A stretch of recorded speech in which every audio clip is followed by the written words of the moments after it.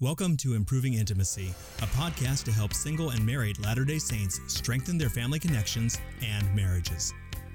Daniel A. Burgess is the host of Improving Intimacy. Daniel's a marriage and family therapist, father, husband, and author. Here's Daniel on this episode of Improving Intimacy.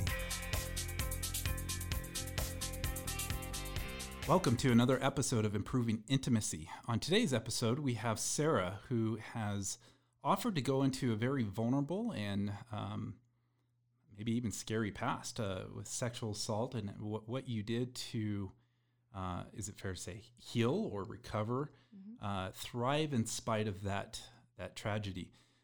So welcome, Sarah.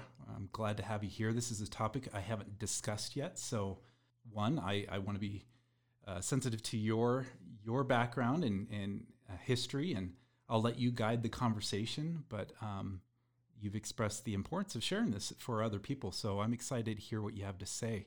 So Sarah, tell us a little bit about yourself. Why are you here today, and what is it exactly you want to share?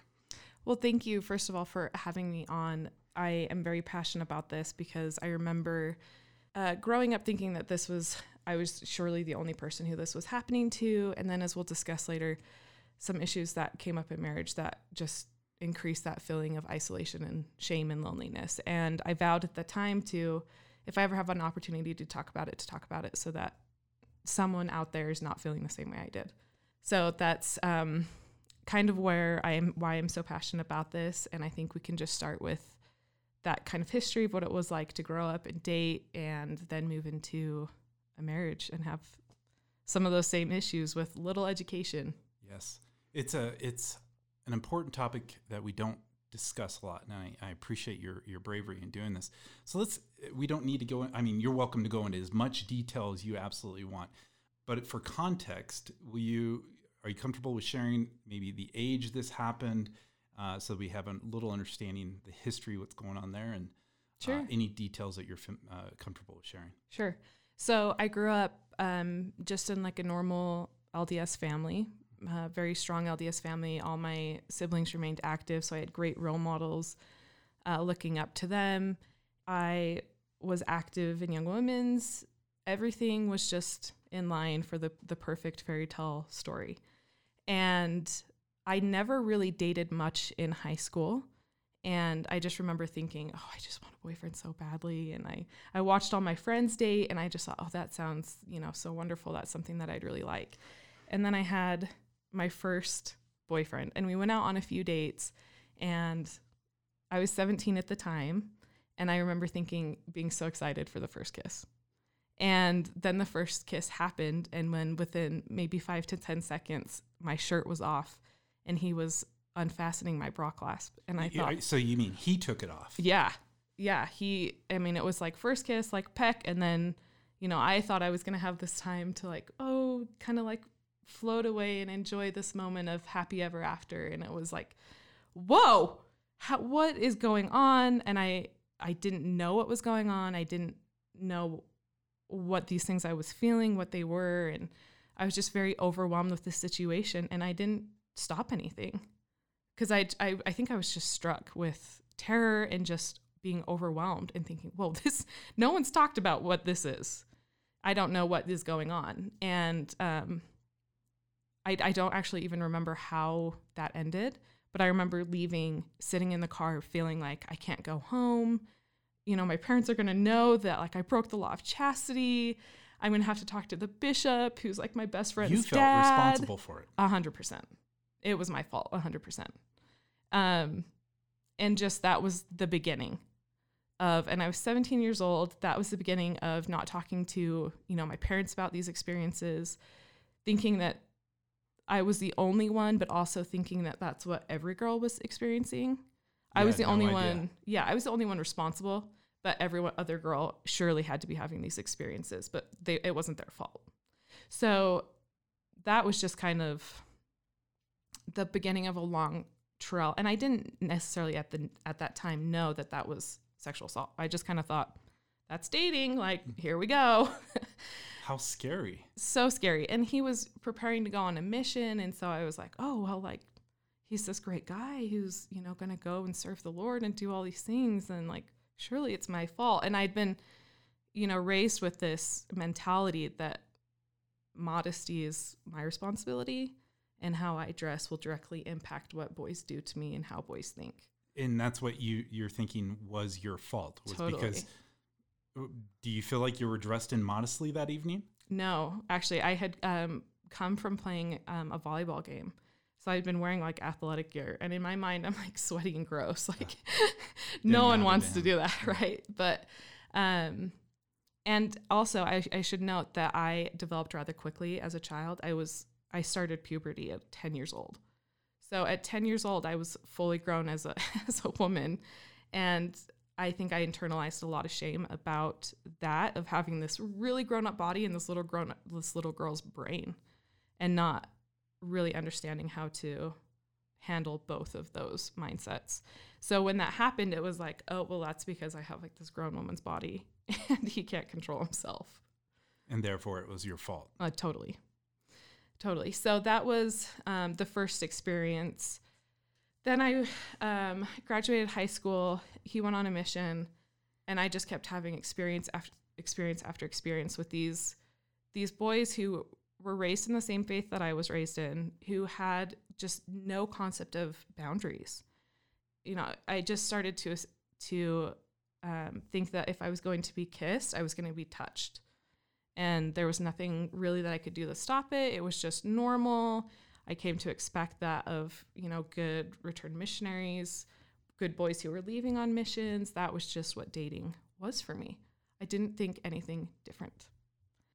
I think that's the most tragic thing I'm hearing. Well, the most tragic thing is that you were abused. I guess the close second is that you weren't even aware that you were abused and taken advantage of. And at what point did you look back and say, that was wrong, that wasn't my fault? Not until I was married. Oh, wow. Yeah. So, and because I had nothing to compare it to, I didn't know anything about sex. I didn't know anything about consent. I didn't know. And at this point, I didn't even know that girls could masturbate. I literally thought that it was just a boy thing. Oh, you mean like physiologically? Yes. I didn't think it was possible. Like I knew absolutely nothing about sex and about bodies. So this was happening, and I was just thinking, oh, like this is just normal. So I didn't equate it with abuse. I wasn't having traumatic reactions to it. But I did start to kind of spiral a little bit, where I just kind of thought, well, if guys are going to like do this to me, then I'm just going to like kiss and have fun with whoever I want and do whatever I want, and interesting, not worry about the consequences. Tell me a little bit more about that line of thinking. What led you to that, as opposed to not dating at all, maybe, or some other? Is it? I don't want to put words in your mouth. What gave you that conclusion? You're just going to have fun. You're going to kiss, and regardless of the consequences. What led you there? I think part of it was I was seeing my dear friends get married. From what I understand, and maybe they had been through similar things and just hadn't talked to me about it, but they were getting married and I wasn't. And so I kind of thought, oh, well, I'm just like the girl who's going to get passed around. Oh my goodness. So I'm going to have fun in the meantime. So you were taking on a narrative that you were broken or undesired, or would that be fair to say, or what were your feelings or thoughts? I wasn't feeling broken, but I was feeling very much they're just interested in my body. They're not interested in a long-term commitment. They're not interested in marriage. I'm not like these other girls. They're the marriageable type. They're just in it for my body. And at the same time, I was kind of having like this body awakening where I was finally feeling my brain match up with my body in maturity. I was feeling like, oh, I'm coming into this like woman's body. I'm feeling myself become less impulsive. I'm feeling myself, develop as mentally as a woman. I'm leaving that childhood, teenage years behind. I'm feeling empowered in my body. And at the same time, I'm only being wanted for my body. Mm-hmm. So I was like, I'm just going to use my body however I want.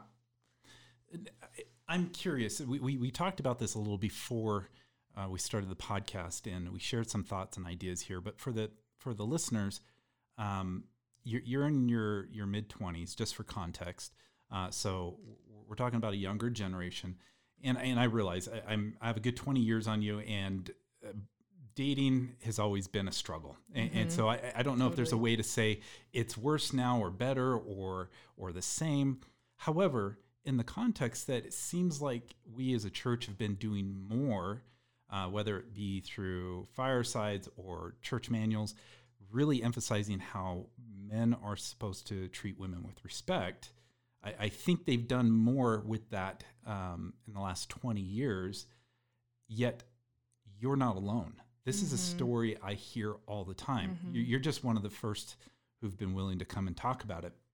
Tell me, what are your thoughts? What's your opinion of why the young men are thinking this way? Why do they think this is okay, or do they think it's okay? Well, and we know that sexual assault and rape has been around for as long as people have been on the earth. Like it's just the downfall of man.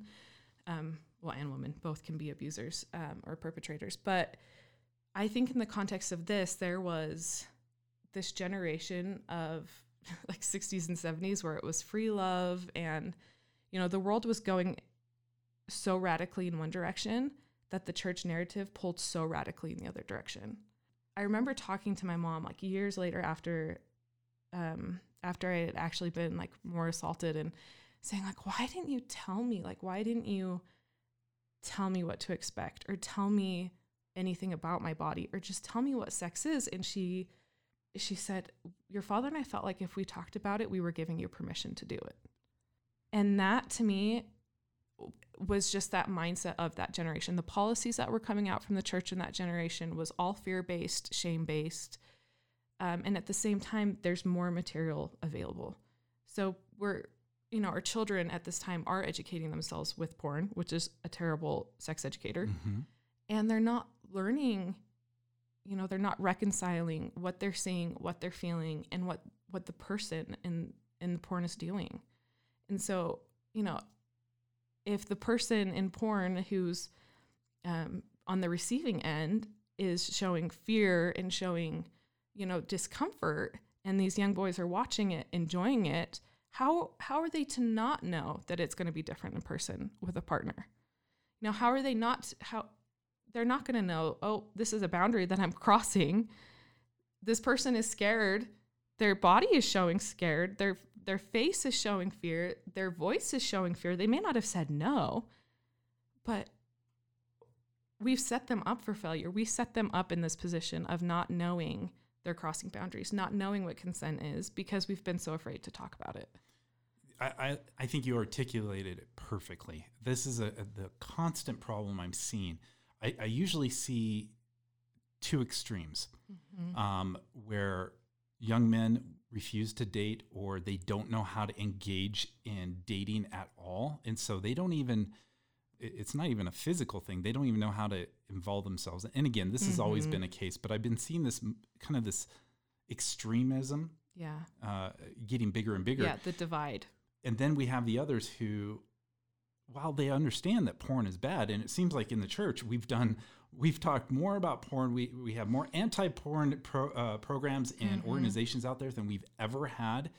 Yet this is becoming a bigger and bigger issue. And I think what I was hearing you say was, yes, we're told, and I want to clarify for the audience too, because it could sound like we're saying, oh gosh, the church screwed up in all of its teachings there. Do you consider yourself an active member now? Yeah. And active member, temple holding member, have callings. I was the young women's president, just barely. And forgive me, I didn't want to make that as though that was the most important thing here. I just want to give context that this isn't just criticism. This is crucial for healthy, engaging dating behavior. Absolutely. And so what we see here is young men who are told what not to do. And you said it before the interview. It's because they're not taught what to do. Right. We could talk all day and night about what not to do, but when you're placed in a situation, all you have to go off of is what you've seen and heard. And that's the don'ts and the bad role models of porn. Exactly. And at the same time, as a girl, the rhetoric that I was receiving was not what not to do. Dress your body in this way so that the boys can control their thoughts. Act this way so that you're not tempting to the boys. There was all this don't. And it very much was my responsibility how the boys and the men in my life treated me. And I have a fantastic father, and I have fantastic brothers who never once crossed any sort of sexual boundary, never even came close to it with anyone that I'm aware of, not with myself or not anyone else. But I remember walking up to the stand to give a young woman talk, thinking, oh my gosh, are the men in the ward like looking at my butt as I walk up there? Is my skirt too tight? Are my hips too wide? Am I, are they cheating on their wives by lusting after me? Oh my goodness. And I was like 16. First of all, the thought that comes to me is no youth should ever be concerned with that, thinking about that. And you're saying those fears and concerns were present because of the modesty lessons that you've received. Totally. And thinking that you need to do everything you can to help protect these men, young and old, from being tempted. Totally.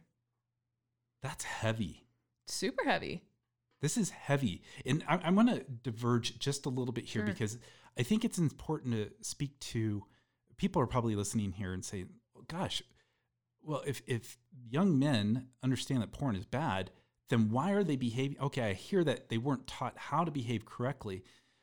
A little insight that I've discovered in working with young men is this kind of same thing again. They have been tempted.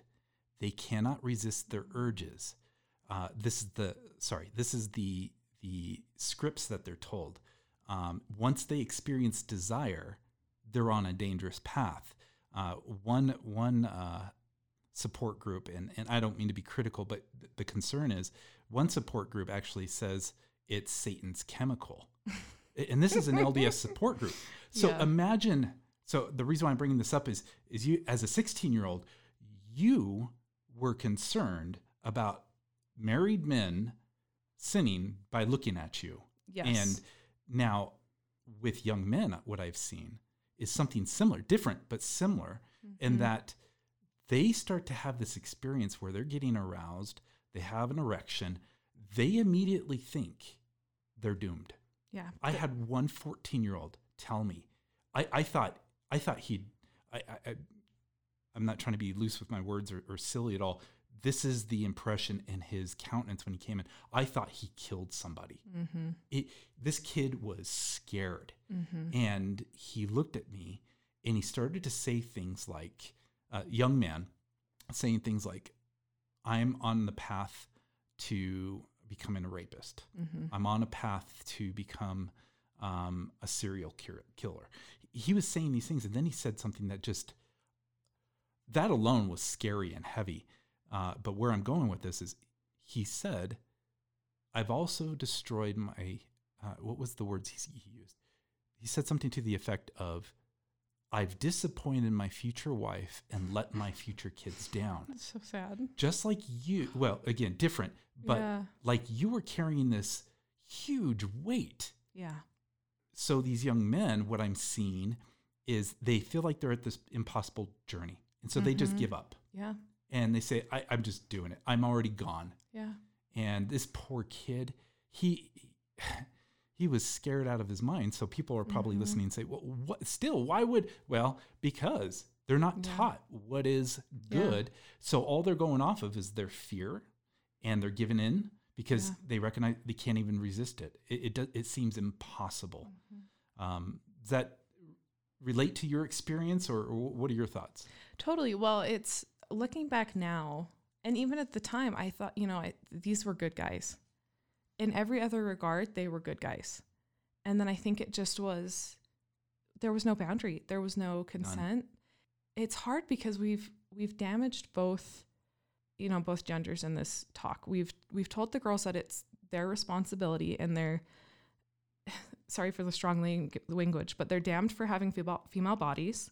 And we've told the boys they're damned for having physiological responses that they can't control. And, and this is the extreme that I think we deal with is I was 21 years old, and my minor was sex education. And I remember sitting at the University of Utah going, and my professor saying female masturbation and going, that's not possible. I was 21. And I had no clue that that was something that girls did, because I had only ever heard masturbation in reference to boys in the church. And that was the extent of my sex education. That was a mind-blowing thing of like, holy cow, we have hurt each other so badly just by not knowing, A, how our bodies work, B, our bodies are working normally, and C, let's now communicate with each other. None of that was in my vocabulary. So to kind of continue with my story, Please.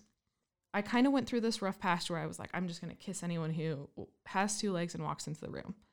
And, you know, at the same time, I'm still like, I'm a secretary in the Relief Society presidency in my singles ward. And I feel like I'm living these two separate lives. There's like the version of me who is dating, and there's the version of me who's going to church, and I can't reconcile them. And then the age, I turned in my mission papers and I said, I'm going to go on a mission. That's going to be what's going to turn my life around. I'm going to go on a mission. So I got myself kind of straightened out. I went on a mission. I had a great time. I came back, and then I started dating again. And this guy who I was dating, I thought this is going to be different. He took a couple of weeks to kiss me. We went out for a couple of times, and my mission for me was very empowering because I learned how to speak up and out for myself. I think it's really hard to go on a mission and not kind of gain that confidence a little bit in yourself. So I came back with that confidence of, I'm going to, you know, now I know how to say no. And then I start dating this guy, and it's like, oh, it's different. You know, he's being such a gentleman, and, you know, this could be like the long-term thing. And then things started to change again. Oh my goodness. So we had hung out one night, and his parents had left out of town, and he was like, why don't you come out? You come over, and we'll just like hang out, and it'll be like a really good evening. And I ended up spending the night, and nothing happened during the night. We just like fell asleep in the bed. We cuddled all night long. There was no sexual pressure. And then it was like in the middle of the night, something changed. And then suddenly it was like, he was begging me to do all of these things. And I just said, what is wrong with you? What has happened? And you called him out. I called him out, and and then I just said to him, when was the last time you looked at porn? And he disclosed to me that he said he had had a porn addiction since he was 14. And at this stage in my life, I was like, oh, well, that's okay. I know a lot of guys deal with that. So this isn't going to like end our relationship, but I want you to like work through it. And I want you to talk to the bishop. And, you know, I don't expect perfection, but I do want respect. So I'm thinking, I'm so grown up. I'm having this like really grown up conversation. This guy's telling, and you know, I won't go too far into what I think about that now, but for the context of the story at this time, I was thinking like, I'm so great that I can like work through this with him. And he's so great that he's being honest with me. So I think we're like on a great path, right? And we keep dating, and then he just starts walking across that boundary again. And I just keep thinking, oh my gosh, I've got to fix him. I've got to be sexier so he's not looking at porn. You know, and I was trying so hard not to do the things that he was wanting me to do. And at the same time, he was telling me, if you don't do these things, I'm going to look at porn. Oh my goodness. So again, I'm like, holy crap, how am I back at the spot where I'm again responsible for this guy's sexuality? At the same time, he's telling me he loves me and he wants to get married. There was just something about the relationship that was making me stick my heels in of, we're not going to be exclusive. We're not going to date, or we're going to date other people because you can't figure this out. And until you can figure this out, I'm not jumping in with you. And I think honestly that was probably the spirit trying to keep me safe. And I didn't recognize it at the time, but this was the relationship where it turned violent pretty quick. Physically violent? Sexually violent. So there was just a lot of fear involved in it. There was a lot of manipulation. There was, me saying no, me begging to stop, and there was just no, I'm going to do what I'm going to do. But it had never turned into full penetration. And then he, at some point in the relationship, he brings up marriage again. You know, if we get married, I'll be able to stop looking at this porn because we'll be able to do everything that we want. You know, it won't Such a lack of education there.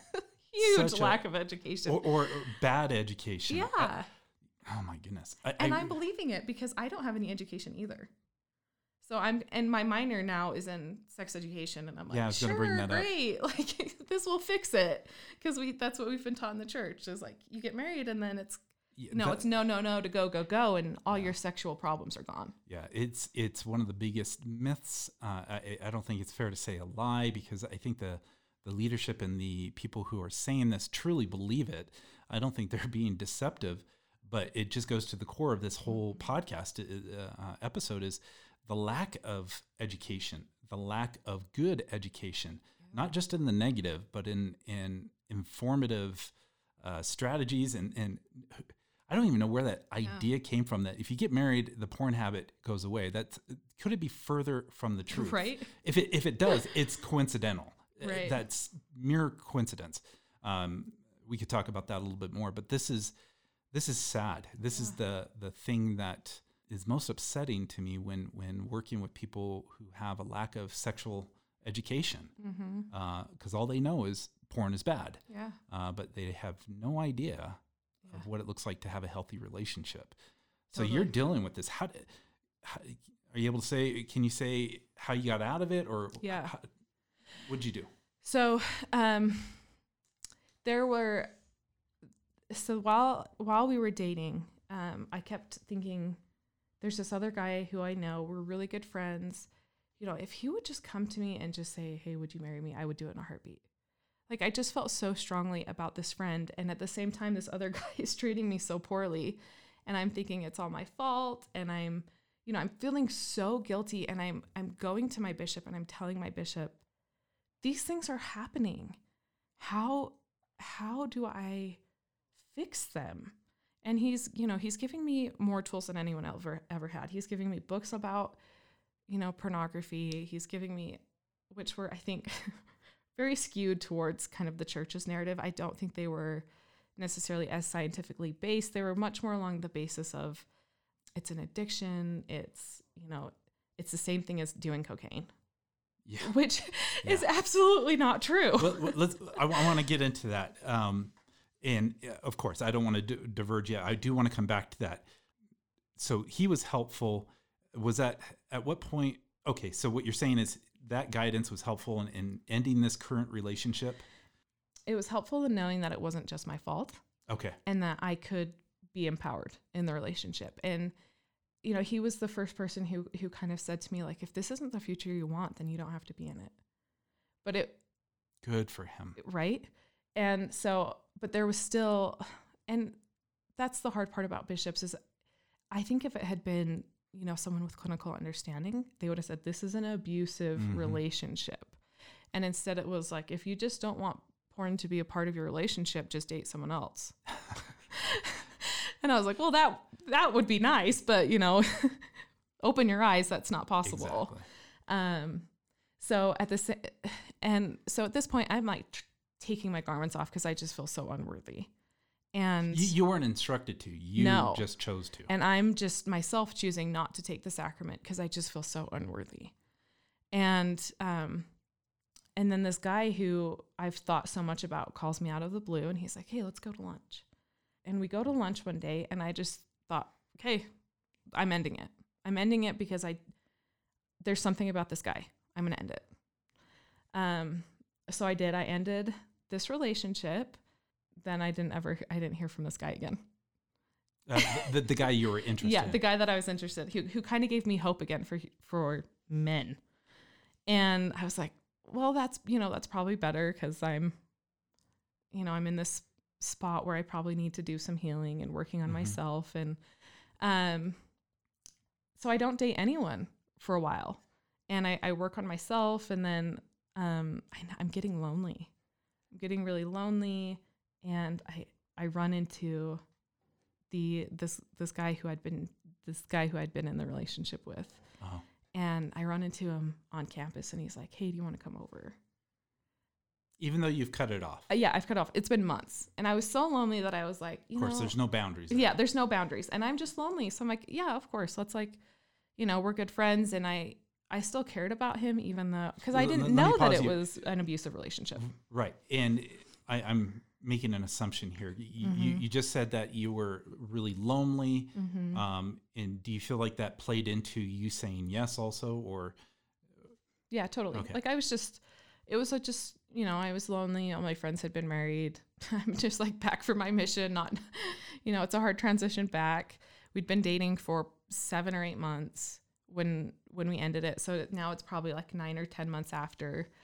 And, so we just start talking again. We just start being friends. And then this, the other guy who I was interested in at the other time, he calls me up and he's like, do you want to go on a date? So at the same time, yes. So at the same time, these guys are like back in my life at the exact same time. And so long story short, I ended up saying, this is going to be so confusing probably to the listeners, but I ended up saying to this guy who I had been dating, hey, this other guy asked me out. And because we were just friends and I saw something in his eyes switch. He was like, oh, well, yeah, you always talked about him and how much you liked him and how much you respected him. And, he's kind of the obstacle that was in our path of us moving forward. I was like, not really. Like the hope in saving you. Yeah. I was like, no, it was probably the narrative that I was responsible for your sexuality and for your porn use. And I couldn't fix that anymore. So, he ended up asking me to join him for the middle of the day for lunch, and I went over. Which one? The guy who I had dated. Okay. So I went over to his house during lunch. We left campus together. He drove me there, and I remember thinking, okay, are we ever going to eat lunch? Because we just sat in his room for a while, and then he raped me, and I remember laying there, and it just started off as just like normal kissing. And I was like, okay, this is weird, but where is this going? And then it was right back to 17-year-old me who suddenly was being touched. And and this time I was saying, no, please stop. No, I don't want this. And it happened anyway. And, so that happens. And I looked at him afterwards, and he got up and he said, let's go back to school.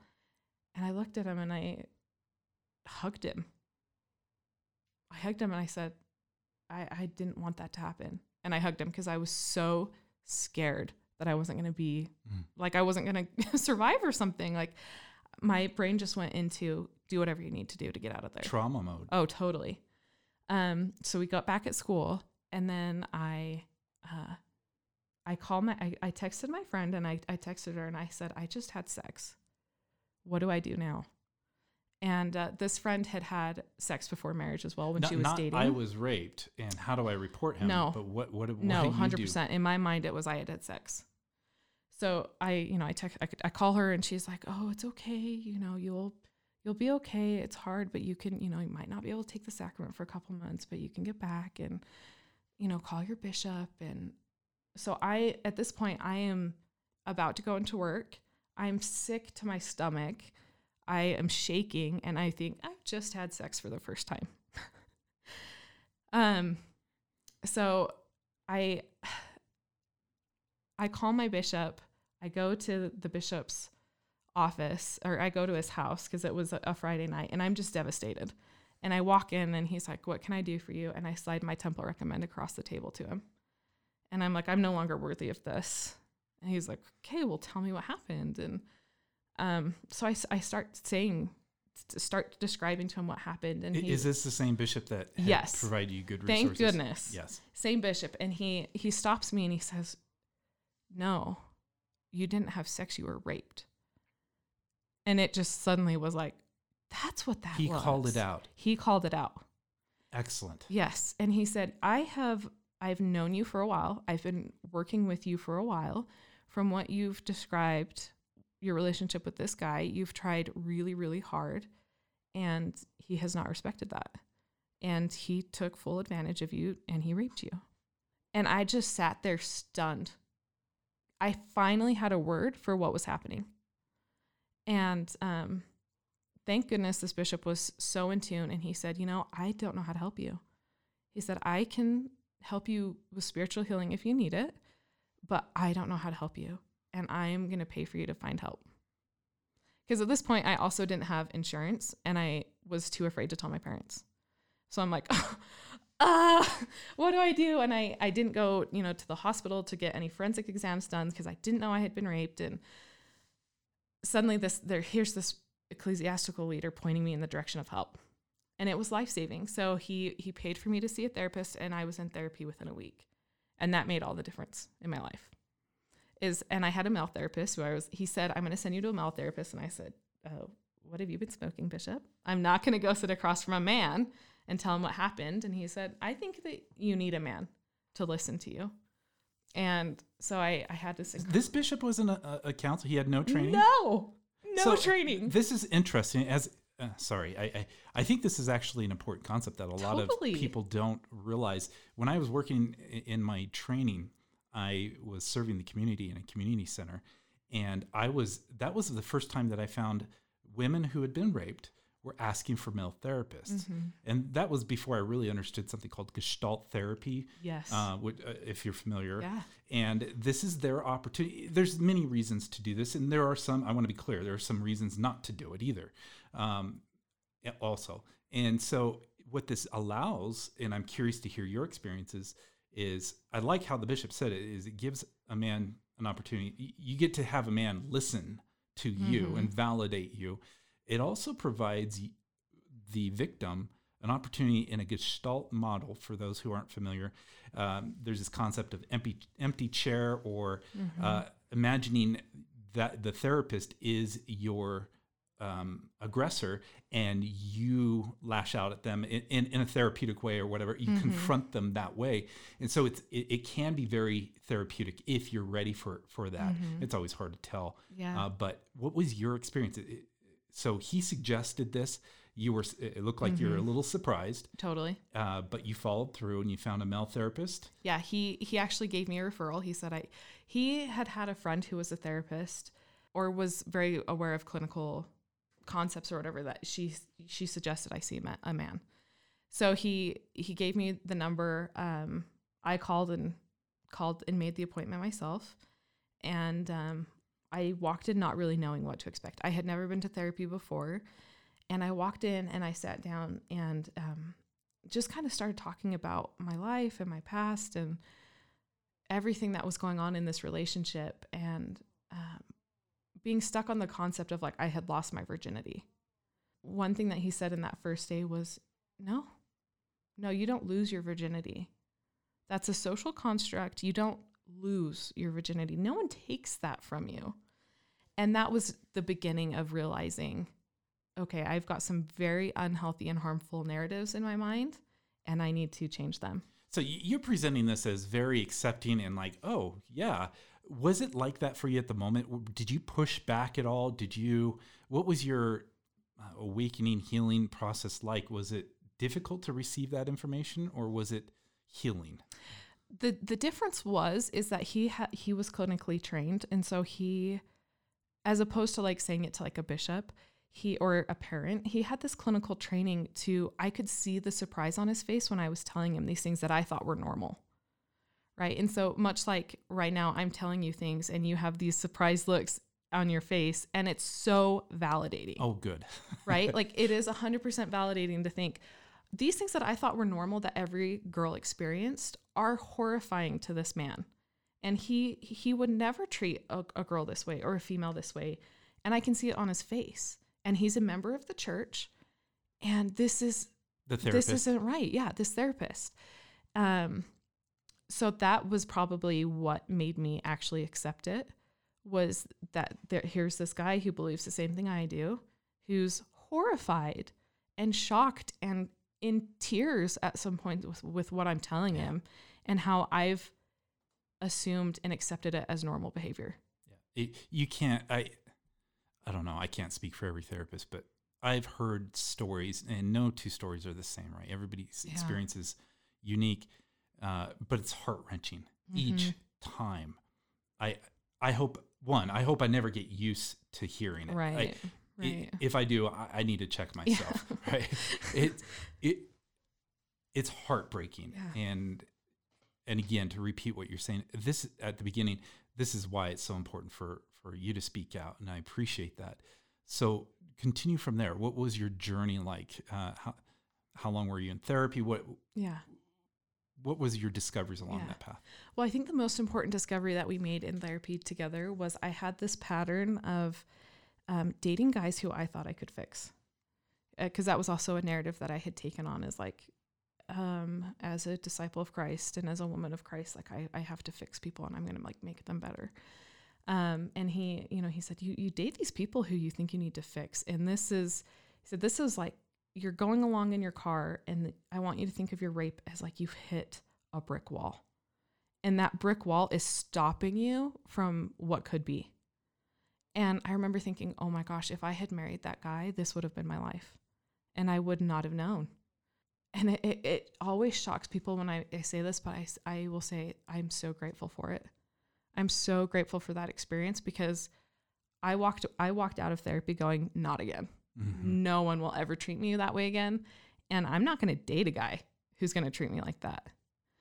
And long story short, I ended up marrying that other guy. The one that was the one who I always wanted to date while I was dating this other guy. We got our act together and we ended up getting married.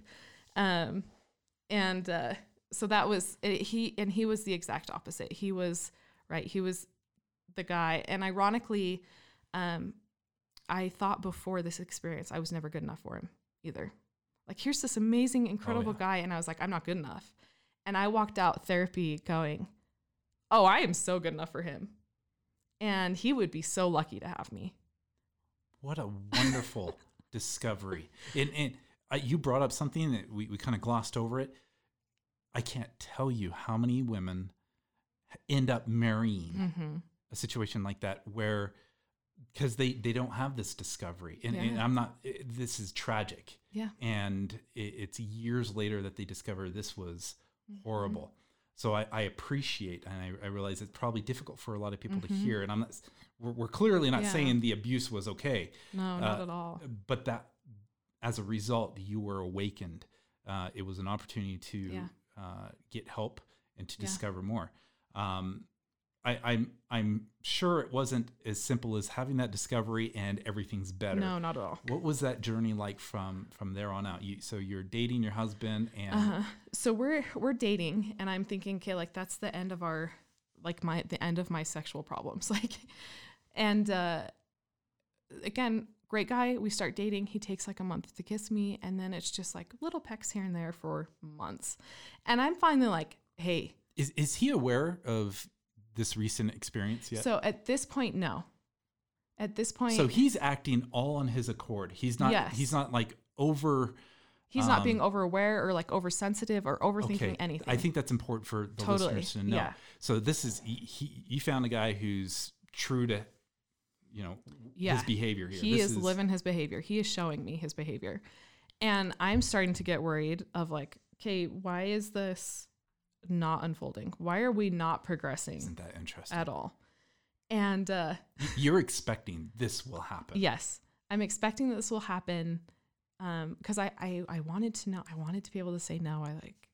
I was going to set those boundaries. I'm like, we're going to talk about them. There's going to be none of this business going on. And he kisses me one night, and I pull away from it, and I go, why won't you kiss me for longer? And he goes, I don't want to have an erection. And I was like, what? What are you saying? And he said, if I have an erection, I'm being disrespectful to you.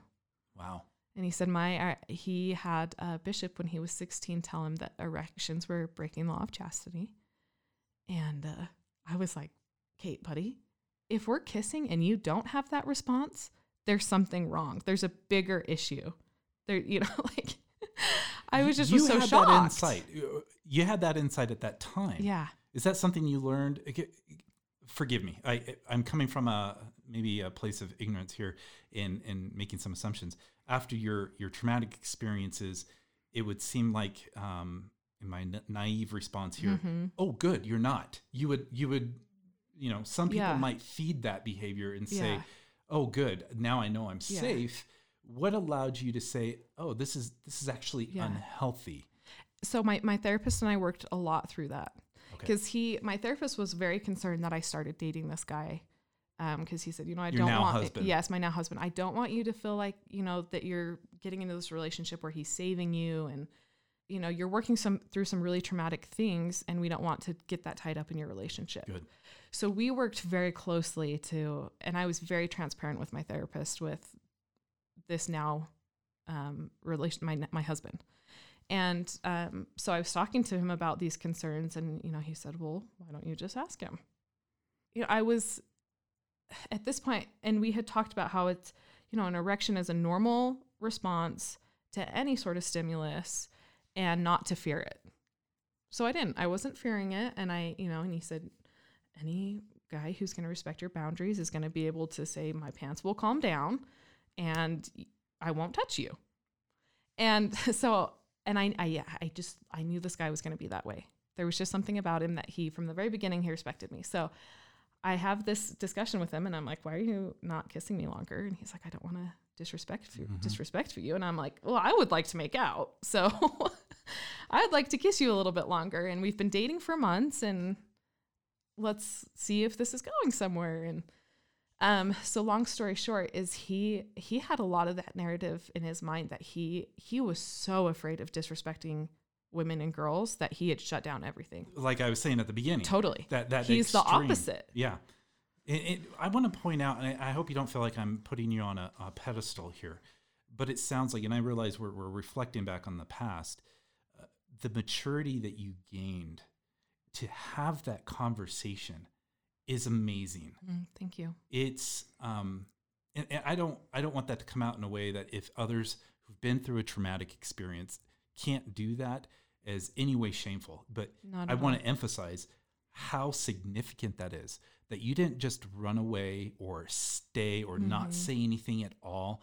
There's this culture of don't talk about it at all. Right. But you used it as an opportunity to connect with him, which is a huge part of what I believe is healing, creating connection. Totally. Have an awareness of each other as opposed to assuming and labeling and ignoring or just not discussing. Right. That is, I'm trying not to be extreme in my language, but that is truly impressive. Thank you.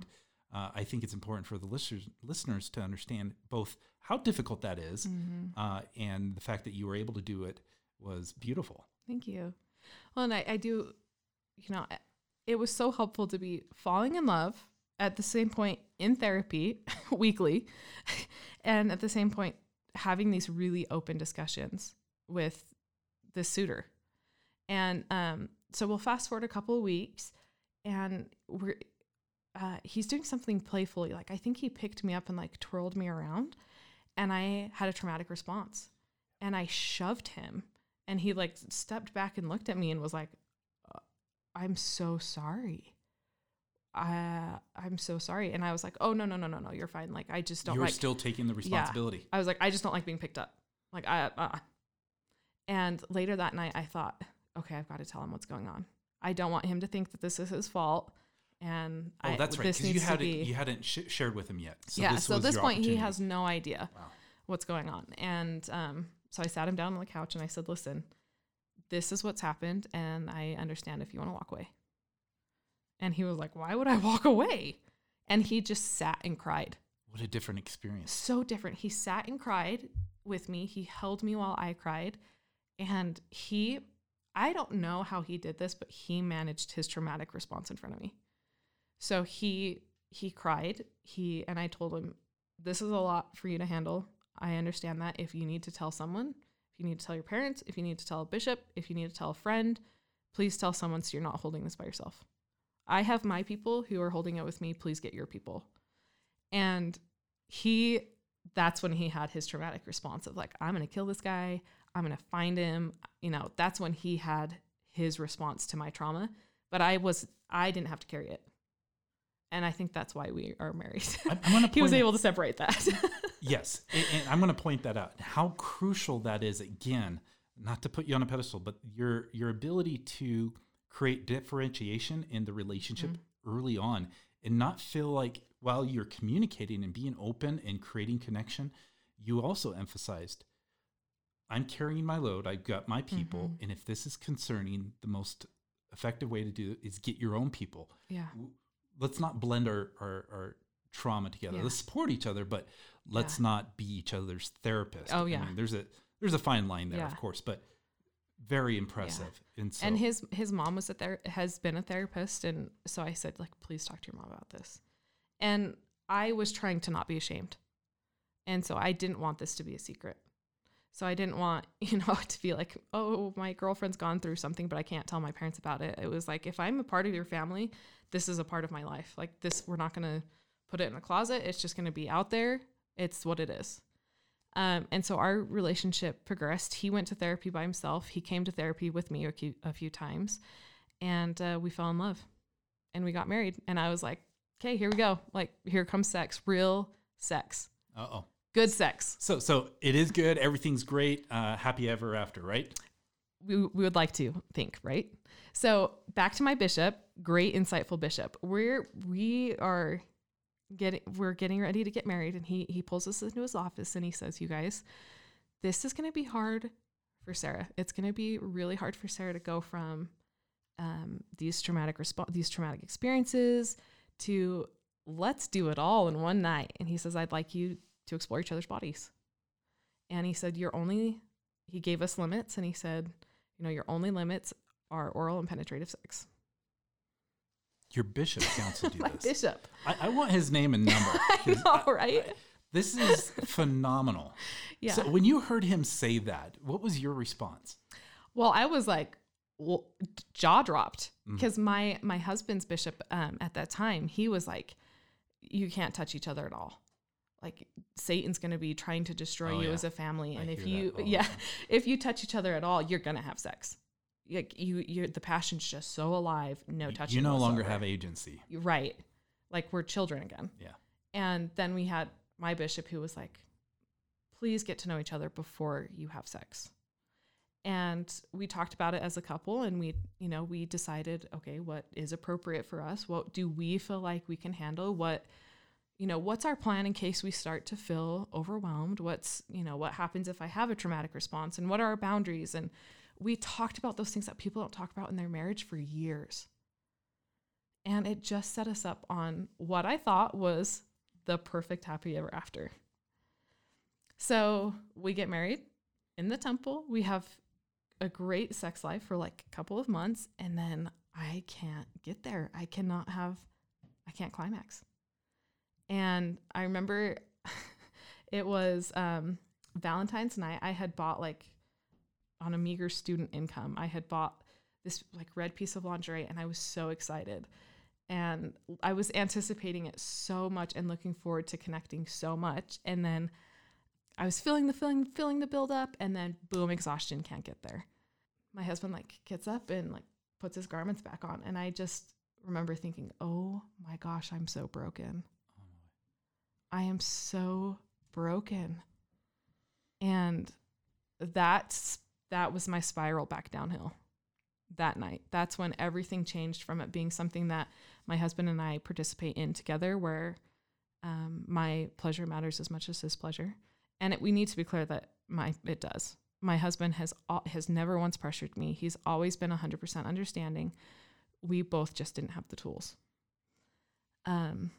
So this is the spiral of... You not only didn't have the tools, because that's my concern in general, is no one's taught how to have intimate relationships, sex, and orgasm. Who teaches that? Yeah. But you're up against also trauma. Yeah. And so you've got a few fronts here that you're battling, Yeah. and this is happening at this moment. Right. So where do you go from there? So months progress, and I'm just becoming increasingly more depressed, and I'm feeling increasingly more isolated. I start seeing a different therapist. I had moved, so I had a different therapist. It was a sex therapist, And the sex therapist kept telling me, it's this trauma that's in the way of you being able to connect with your husband. And I was sitting there saying, it's not the trauma. I've worked through so much of the trauma. Of course, I have bad nights where something triggers me and I can identify the trigger and work through it, but it's not the trauma that's preventing me from this. So I tried a different sex therapist, and I tried an OBGYN, and I tried a different OBGYN. And the problem is I would feel the buildup, and I would, we'd be in the moment and we'd be feeling really, really good. And then I would just hit this wall of exhaustion. And it felt like I was being knocked off my feet. And it was time and time and time again. And I just started feeling like I'm only here to be like this vessel for other men's pleasure. And it's not, my husband's not making me feel this way. This is how God designed my body, to be a vessel for other men's pleasure, not my own, for other men's pleasure. And that was the beginning of just months, years of severe depression and anxiety. And it got so bad that I had suicidal ideation. Because my husband and I have always been able to be so transparent from the beginning, I was able to disclose to him that I was having these ideations. And, he said, "Kate, you've got to get help. Like, this is obviously not working." It terrified him enough that I could see it on his face of like, just the idea of that was so scary. I don't think I could ever go through with it, which kind of brought me back to reality. But, so nothing's changing. I'm just super depressed. I'm seeing doctors who are saying, we're just going to prescribe you these antidepressants. It will kill your libido. Here's some anti-anxiety, work on your trauma. So I start EMDR. And so for those of the listeners, it's a great form of trauma therapy where you process it without really describing it. So you're not re-victimizing yourself. You're processing more of like what your body's holding on to. So I go through it and I'm like, that's not the trauma. It's not, there is something stopping me like my physical body is stopping me. There's something in the way. I can feel it. So again, I'm just hopeless. No one's believing me. Every single person is telling me it's your trauma, which was at this point more traumatic than my trauma. Interesting. Yes. I was actually going to point that out. And, I won't jump ahead here. I want to reflect back on that. But so what was it? What did you end up discovering? So we move out of state, and I'm talking to this woman in my new ward, and she was a doula. So for those who aren't aware of what a doula is, they're basically a birthing partner. So she professionally like goes in and helps women deliver their babies as their advocate. And she had mentioned to me that what got her interested in it was she had had a traumatic response giving birth because she had been molested as a child. Mm-hmm. And that resurfaced for her during her birth. And I was like, holy crap, like that might happen to me. And so I disclosed to her my history of sexual assault. And then I disclosed to her my problem of not being able to climax. And she didn't bat an eye. She said, oh, go visit a pelvic floor physical therapist. And she gave me a name. So I made this appointment and I go in. And at this point, I have kind of like this PTSD from visiting providers because none of them believe me. Everyone is telling me, it ranges from like, it's your trauma to like, let go of how you view yourself, your body image. And I'm like, I've never once said that I don't like the way I look in sex. Like, everyone's pointing out these like emotional things or these things that like we put on women that I was like, it's none of those. I'm not telling, like, listen to me, please. So I walk in and I sit down and she started crying, this physical therapist. And she said, you are the hardest client to get in my doors because everyone gives up on you. Mm-hmm. Yes. Well, gives up on you in the sense of they think it's something else? Yes. Yes. They think it's something else. And she said, it is so common. She said, the clients who have it the most are religious clients, which I think is ironic. That's well studied, actually.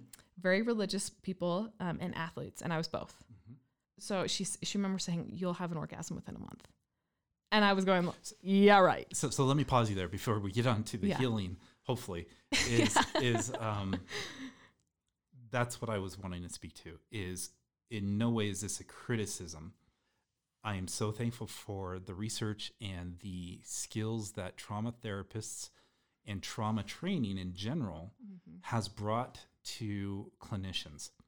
However, what I'm seeing is an imbalance in assessment. A lot of clinicians are jumping to trauma, which isn't wrong, and trauma is still playing a part of your life. Totally. However, your body's made up of a bunch more things than just trauma and just the things that you were bringing up. Everything needs to be explored, and I think that's a critical part of assessment. And I'm in a tricky spot as a male therapist who often will engage in thorough assessment. Like, yes, fully recognize there's trauma. Is there potentially anything else biologically going on, emotionally going on that's disconnected from that? And that's often perceived as minimizing trauma, and it's a tricky place to be in because absolutely there's trauma there. I'm seeing a lot of what's happening, what happened to you, where your actual health concern wasn't related to the trauma, at least not the majority of it. Yeah. And finally somebody found out. You found the right person, rather, and they guided you. So do you mind sharing what the procedure was? I think I know where you're going with this. Yeah, so it was just pelvic floor physical therapy. Yeah. So it was all internal work. So basically she inserted her fingers into my vagina and was able to release the tension. And what she said that was so profound was, she said, and at this point I have my MSW and I'm a therapist. I'm going to be a therapist. This is my passion. So I'm talking to her about like all these terms, and she's like, yeah, don't you guys like read that book, The Body Keeps the Score? Yeah. And don't you guys like understand that you hold trauma in your body? And I was like, yes, actually, like I do know that. And she's like, well, where do you think you hold it? Yep. And I said, well, I don't know, like my whole body. She said, in your pelvic floor. Yes. Mind blown, right? So what she did is in her assessment, she found that, and she likened it to bicep curls. She said, your vaginal walls have to go up and down like you would do a bicep for you to orgasm.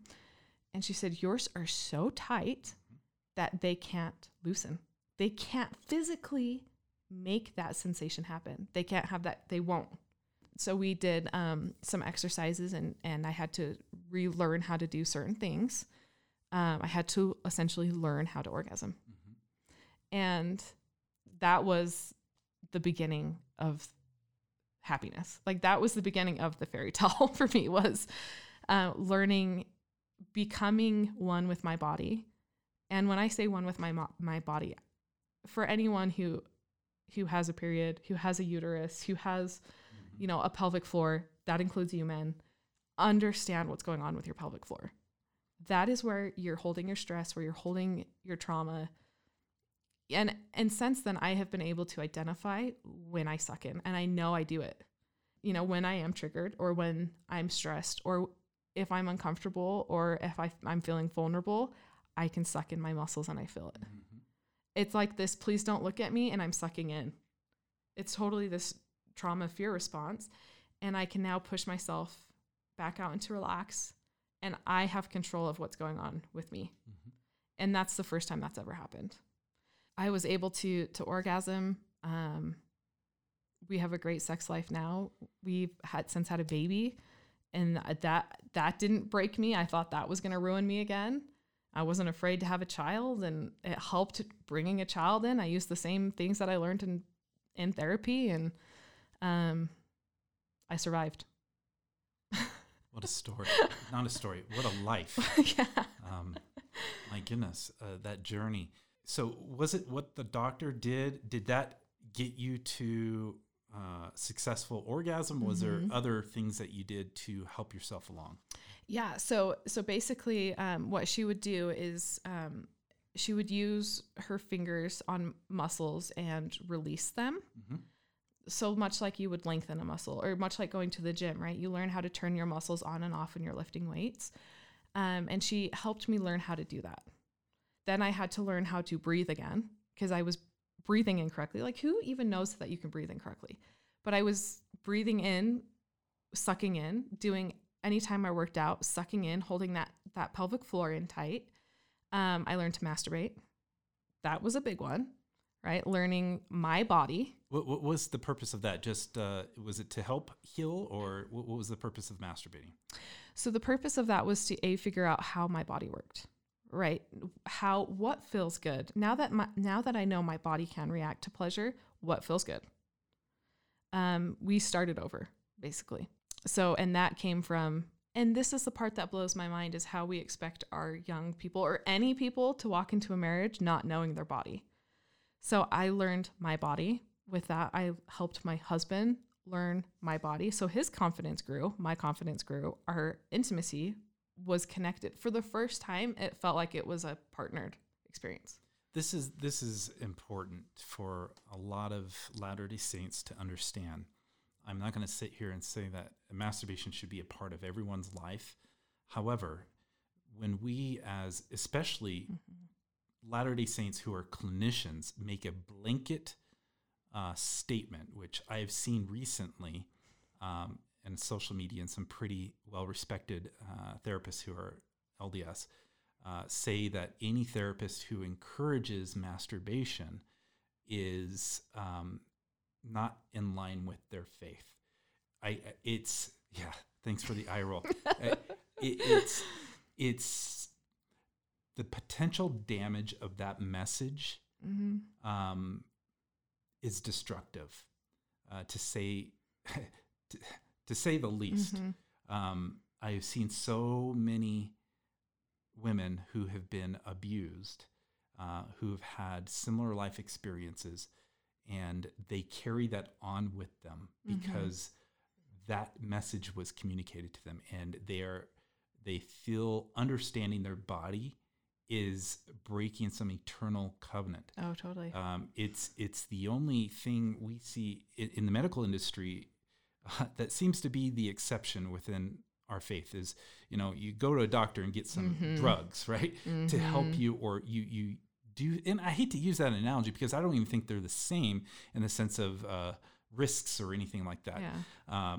But masturbation is a form of learning your body, right? Especially when you've been abused, where somebody has had control over your sexual narrative, not just story-wise, not from church history or your church upbringing, but somebody has abused you. You need a way to reclaim your sexual identity, or to even claim it. Yeah. You never did. And masturbation, well, a lot of people, I get to push back and say, well, that's what you do in marriage. You're not, you don't understand. It's still involving somebody. Yeah, yes, you can, even though you trust your partner. Yeah. There's a reality to being able to own your own body. And when you do that, you could bring your whole self to the table. Yes. But if you do it as a partner, especially in something as intimate and vulnerable as this, I'm not going to say it's impossible, but it's really, really difficult to have your own sexual identity. Yes, totally. You will always carry some form of identity from your partner in that, and that's not owning your own sexual identity. And as another side note, a lot of men misunderstand, and women don't know this either, or probably just as much. Men don't understand their body either. Yeah. Just because they ejaculate doesn't mean they had an orgasm. Yeah. And when I tell men that, they're like, "What? What are you talking about?" You need to learn how to have an orgasm. It doesn't always come naturally, and I think men really mistake that also. Not to divert from your I think that was an important concept that you brought up that I think men also fail to understand. Yeah. It's important for us to learn our bodies just as much. Well, and this is kind of the one thing that will probably influence my parenting the most when it comes to sexual health is I didn't know what bad felt like because I didn't know what good felt like. Exactly. Right? So all of these horrible things are happening to me and I'm like, oh, this is what good is? Well, good sucks. Like, and I would talk to women and they would say like, oh, you'll just know when you'll know. And I'm like, please give me some concrete understanding of how my body works.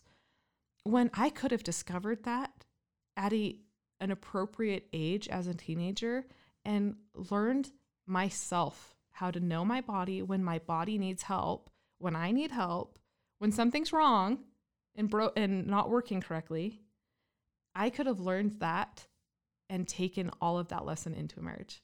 And instead what happened was I had years of sexual assault.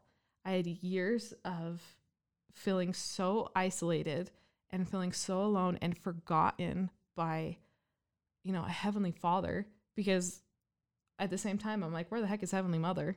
If I can't, who is going to tell me how my female body works? And so I have this huge faith transition and this huge faith crisis. And it's like, I could have learned this lesson. All of this could have been avoided if someone could have given me the tools and the vocabulary to know. And that's why I'm super passionate about it. I love it. I love it. It doesn't need to be this way. I'm so happy that things are healing for you, and not just healing. It sounds like you're really thriving, and you're using this as an opportunity to share your passion, your education. I do want to revisit, if you have time. Sure.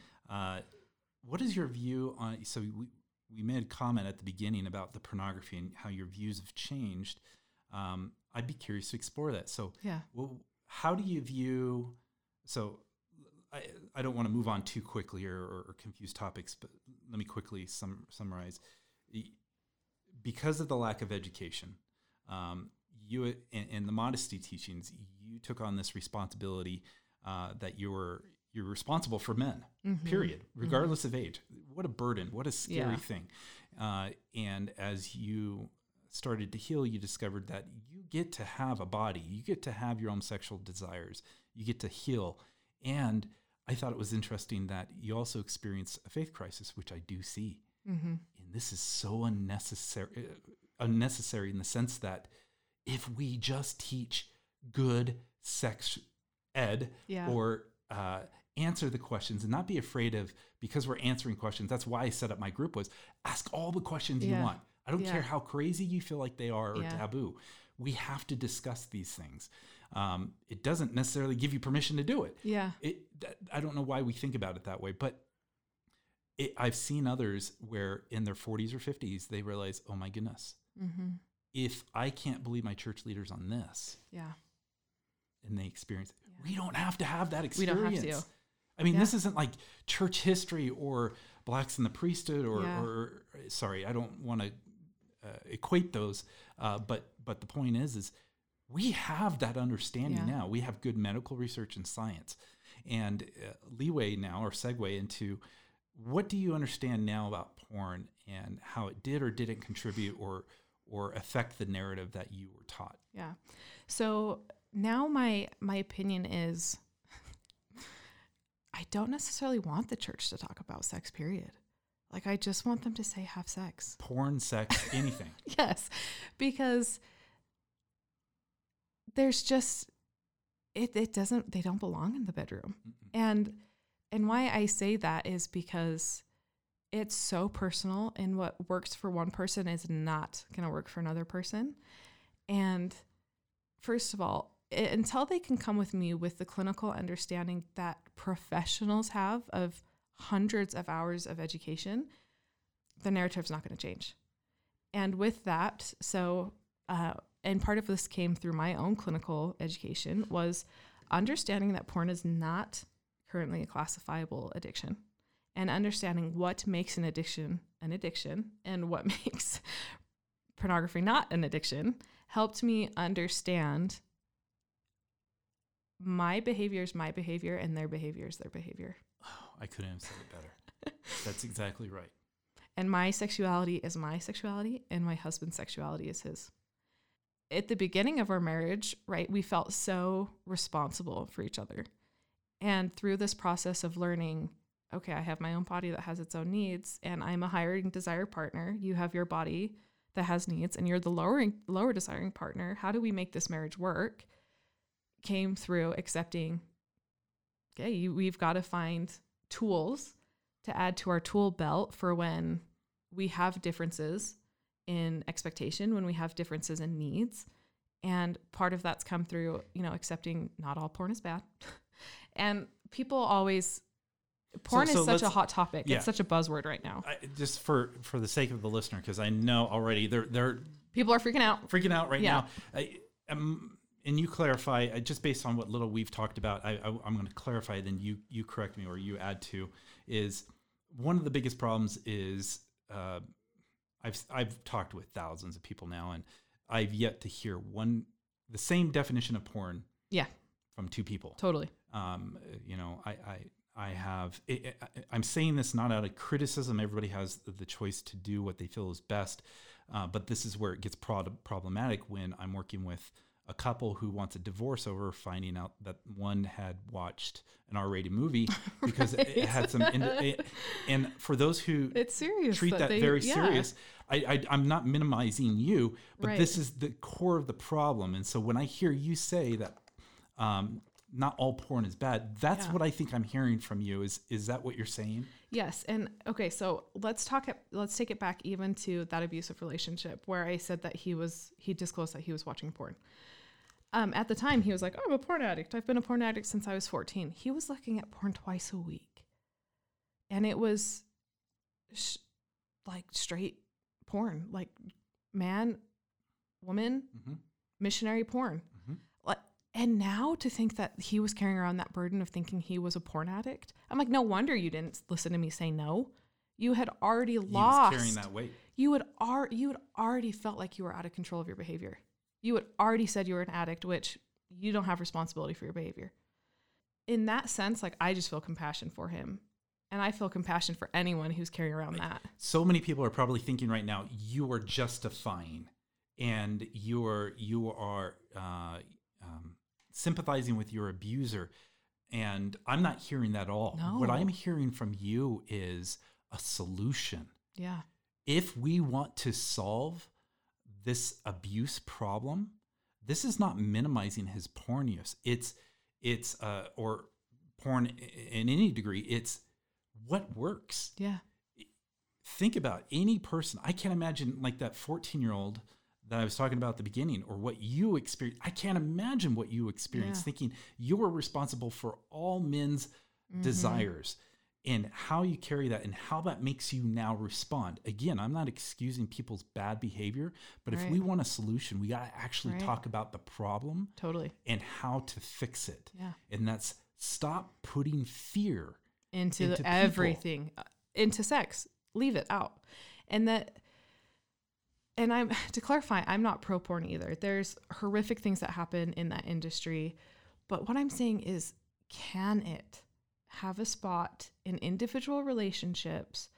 And you know, this is a vulnerable thing for me to say, but when I was learning my own body, I was watching porn because it was a safe place for me to engage in sexual activity in what felt like partnered sex, which was allowing me to feel like I could let my husband in and to learn a little bit from it. Like I was learning, okay, they're turning things up. I'm going to try turning things up, and it helped. And the mechanics. Yes. No, it goes beyond mechanics. Yeah. It goes into just every aspect of sex. Yeah. Where do you learn that from? Yeah. You don't learn that from you learn maybe basic mechanics from a textbook or from maybe a good sex therapist book or something like that. But a lot of people learn through visual and that's learning. How I'm a visual learner. And this is the difference between me watching porn and a 14-year-old watching porn. I'm a grown-up. I know that it's staged. I know that there's stop and go, that there's clips, that there's enhancement drugs. I know that it's entertainment and not reality. A 14-year-old doesn't necessarily know that. I've had experience of going, oh yeah, it's awkward, and you queef and you laugh and there's all these embarrassing things that happen, and you still love each other and you go back and try again. That doesn't happen when we're young and impulsive and adolescent and we're trying to figure things out. It's adult entertainment for a reason. So my views on porn have changed a little bit. Again, I'm not pro porn, but what I am pro is allowing my partner to have his own sexuality. Oh, sorry. Yes. Right. And yes, education. Yes. And that comes with, and a good experience of this was right after we had our baby. I was like 3 weeks postpartum going, what is wrong with me? I need to have an orgasm, and I'm not supposed to need this right now. I'm not supposed to want this, right? I just had a baby. I'm supposed to be like so anti-sex and so anti-touch. What's wrong with me? Again, why am I like craving this? And Googling like, is it okay to masturbate right after you've had a baby? And the internet, of course, because who am I going to ask, right? Like, I just still feel like I don't know who to ask. I should have probably asked a sex therapist, but, and being like, no, I'm normal. This is normal. But then at the same time, not necessarily wanting to engage in partnered sex and allowing my husband that to have his needs and not feeling responsible for it. It doesn't mean he doesn't love me. It doesn't mean I don't turn him on anymore. It just means, listen, babe, I'm not in the mood. I can't get there. I want you to still have your needs taken care of. Maybe we can do something together, watch something together. You feel you. I sit here and nurse this child and you do you, babe. Like that is what I'm talking about. Let's allow people to figure it out for themselves instead of putting fear and shame. And if you look at porn, you don't love your partner. Let's leave that out of the equation. That's not a part of it at all.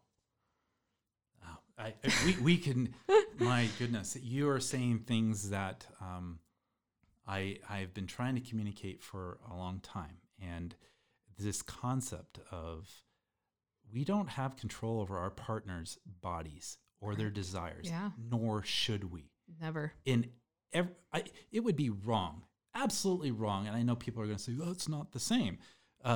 You can only eat dinner when I'm eating dinner. Yeah.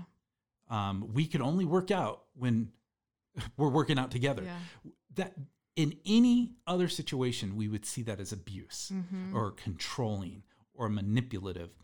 But when and again, for like my wife and I love to work out together, and I actually hate working out when I'm not working out with her. That's a little different because it's something we really love to do together. Right. But if I go work out, she's not going to say, why are you doing that? Yeah, you're cheating on me. You're cheating on me. I know a lot of people are like, they're not the same. Well, they kind of are in the sense of you're still an individual. Yeah. And you still have desires, needs. And I love this, the example you gave. You just gave birth. Or he may have his desires and you are not ready to be there yet. Yeah. I couldn't show up without resent. And I don't want resent in my marriage. I don't want that in my sex. I don't want it in my behavior. And if he can have his own sexuality and I can have mine, there's no place for resentment. There's no need. So it's what it has done is that I have stopped crying myself to sleep when I feel like my needs haven't been taken care of or I can't fulfill his. He has stopped feeling like he's not the macho man who isn't providing for me and blah, blah, blah, that silly narrative. He's in school right now as well as working. So a lot of times I'm like, babe, let's get it going. And he's like, I haven't stopped thinking in 16 hours. And am I supposed to just be like, fine, you never take care of me? Absolutely not. I take care of myself. It's not his responsibility.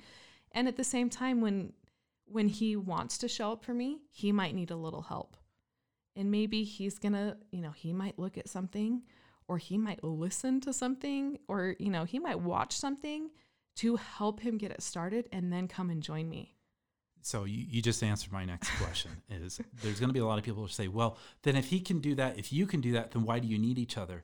And that is the prime, I don't know if it's the prime, but that is one of the biggest indicators of how poorly educated we are on sex and desire. Yeah. And every single person, and I'm very careful with saying absolutes, but every single person I've talked to and worked with who has that view, that differentiation, which is becoming a hot word now. Yeah.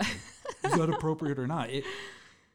My role of success is if it draws you closer to your wife, your husband, your spouse, and to the Lord, something's working. Yes. And so when I hear you say this, that's the education we need. Right. Is not the shame, not the guilt, not the jealousy, like, what are you doing? You're cheating on me. No, you're doing what you need so that you could be with me. Right. And so I hate to have said all that just to say or ask, So have you noticed this improve your Oh, relationship? 100%.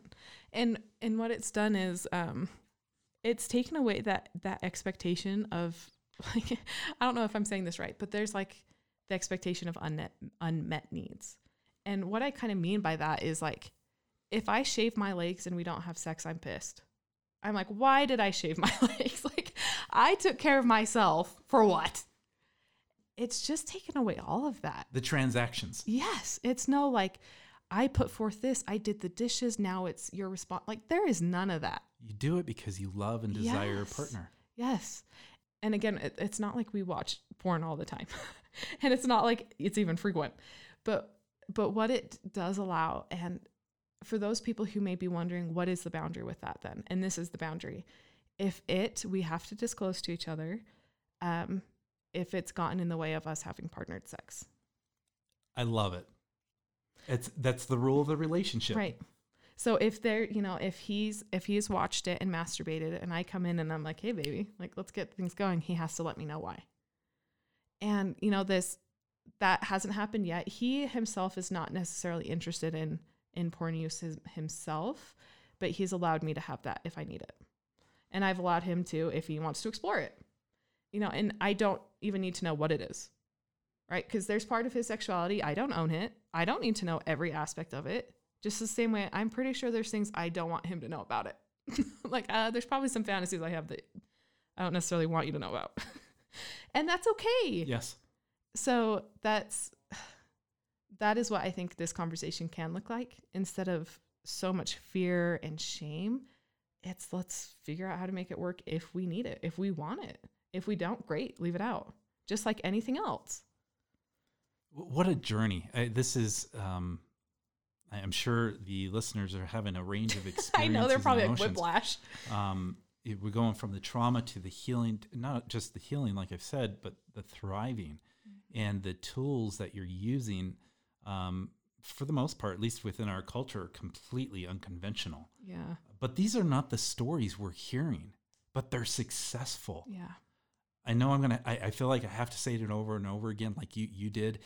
I'm not pro porn. Yeah. I'm pro healing. Right. And there's resources.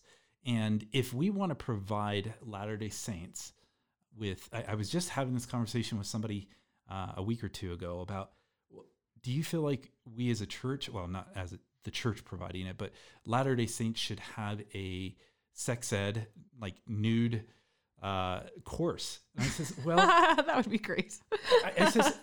I don't think we have to do it all. Yeah. But I do think there are effective and meaningful resources out there, but it's a valid question. Yeah. If we're going to improve our marital intimacy, and I'm not just talking sex, but everything about it, we have got to provide better how-to. Right. When we go through it, it's one of my biggest pet peeves with the manuals is we always say, like this whole theme has been today, is what not to do. Yeah. But then when we talk about what to do, love your partner. Yeah. What does that mean? Yeah. I'm not mocking that, but I've been married to my absolutely amazing partner for over a decade now, and we're still learning what love means. Yeah.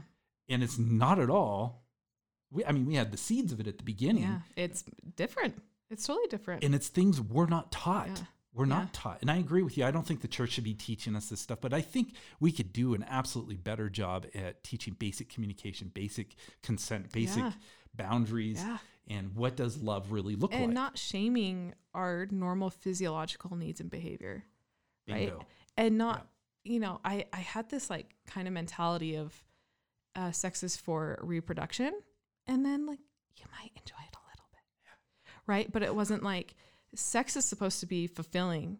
And until I couldn't connect with my partner completely sexually, I didn't understand how much of me was missing in sex. And here's the bottom line. I want to say this with compassion for anyone who may feel different and for any survivors out there, but being abused didn't make me want to kill myself. Not being able to be present with my partner in a loving, consensual, religiously sound, bound marriage made me want to. And that is the difference. I'm glad you brought that up. That's hard to hear. I think a lot of people are going to struggle with that. Yeah. I don't want to dilute what you just said. I think we've had a great discussion here, and I would love to have you back. And I think just to wrap up what you just said is, I think we prescribed the wrong, the issues we're having to the wrong problems. Yeah. And I think it's important for us to be aware of that. I thank you for your journey. It's a vulnerable one. You're brave, and I appreciate you being completely open about it. Thank you. At least I felt like you have Yeah. been. And I think this will benefit a lot of people out there. Well, I hope so, because again, as I said, this was, my promise to myself is, and this is, it's funny because it's not like this is a experience where I get up on Sunday and I'm like, I'd like to bear my testimony about all of this. It feels like it's a socially unacceptable trial. And so when I have the opportunity to share it with people who I know are seeking it, I'm present. I'm all in, because no one needs to go through that alone. No one needs to go through it, period. But if, heaven forbid, people are going through it, I'm here with you. Thank you, Sarah. Thank you.